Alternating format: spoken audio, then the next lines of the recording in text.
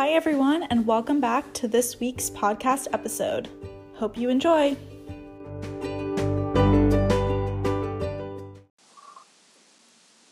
So in this episode, we're going to be talking about classism. So let's just go and jump right into a definition. So on page 161 and 160 of our textbook, Is Everyone Really Equal? They give a great definition, which I'll just read to you guys right now. So classism is the institutional, cultural, and individual set of practices that assign differential value to people according to their socioeconomic status. Classism endures inequality between classes. So classism basically is talking about social rank. So the higher class you have, the more power you're going to have, the more resources you're going to have, better jobs, better education, better food, better air quality. Again, this is going back to redlining, which we talked about in last week's podcast about racism.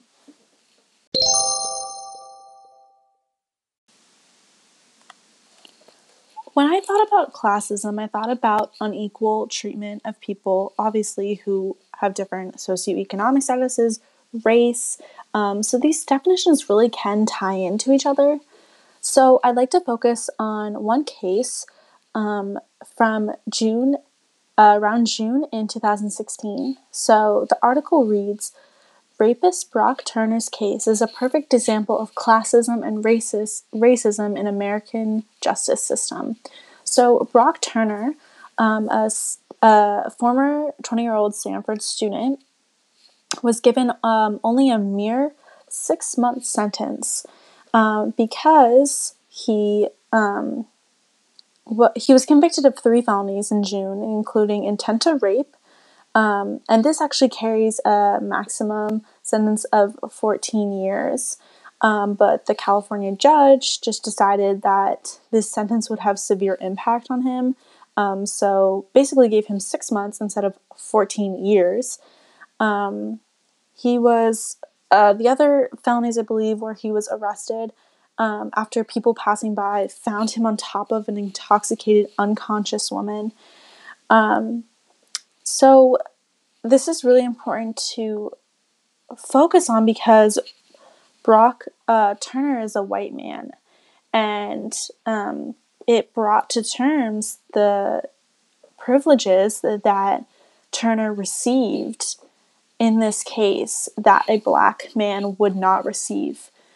So it's really important to keep those in mind, and it's scary to think about, and it's daunting to think about, but it happens all the time.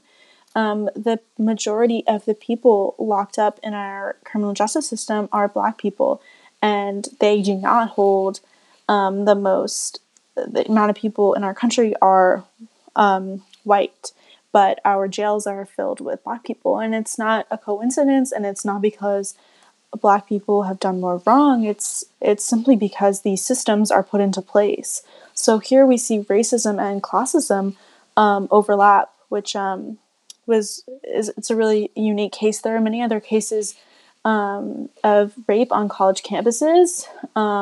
You can even see how the University Santa Clara has hid these things. So it's important to keep that in mind. I've heard from upperclassmen that does happen on our campus. I personally haven't seen this happen, but again, at like places like Columbia University, we see this happen, where a woman was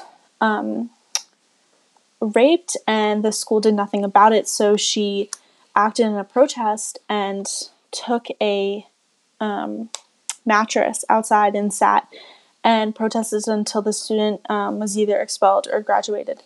Many other people joined in with her at Columbia University. So it just really calls these things to mind that classism and racism are intertwined, and they both need to be addressed in the context of especially American culture, but not only American culture.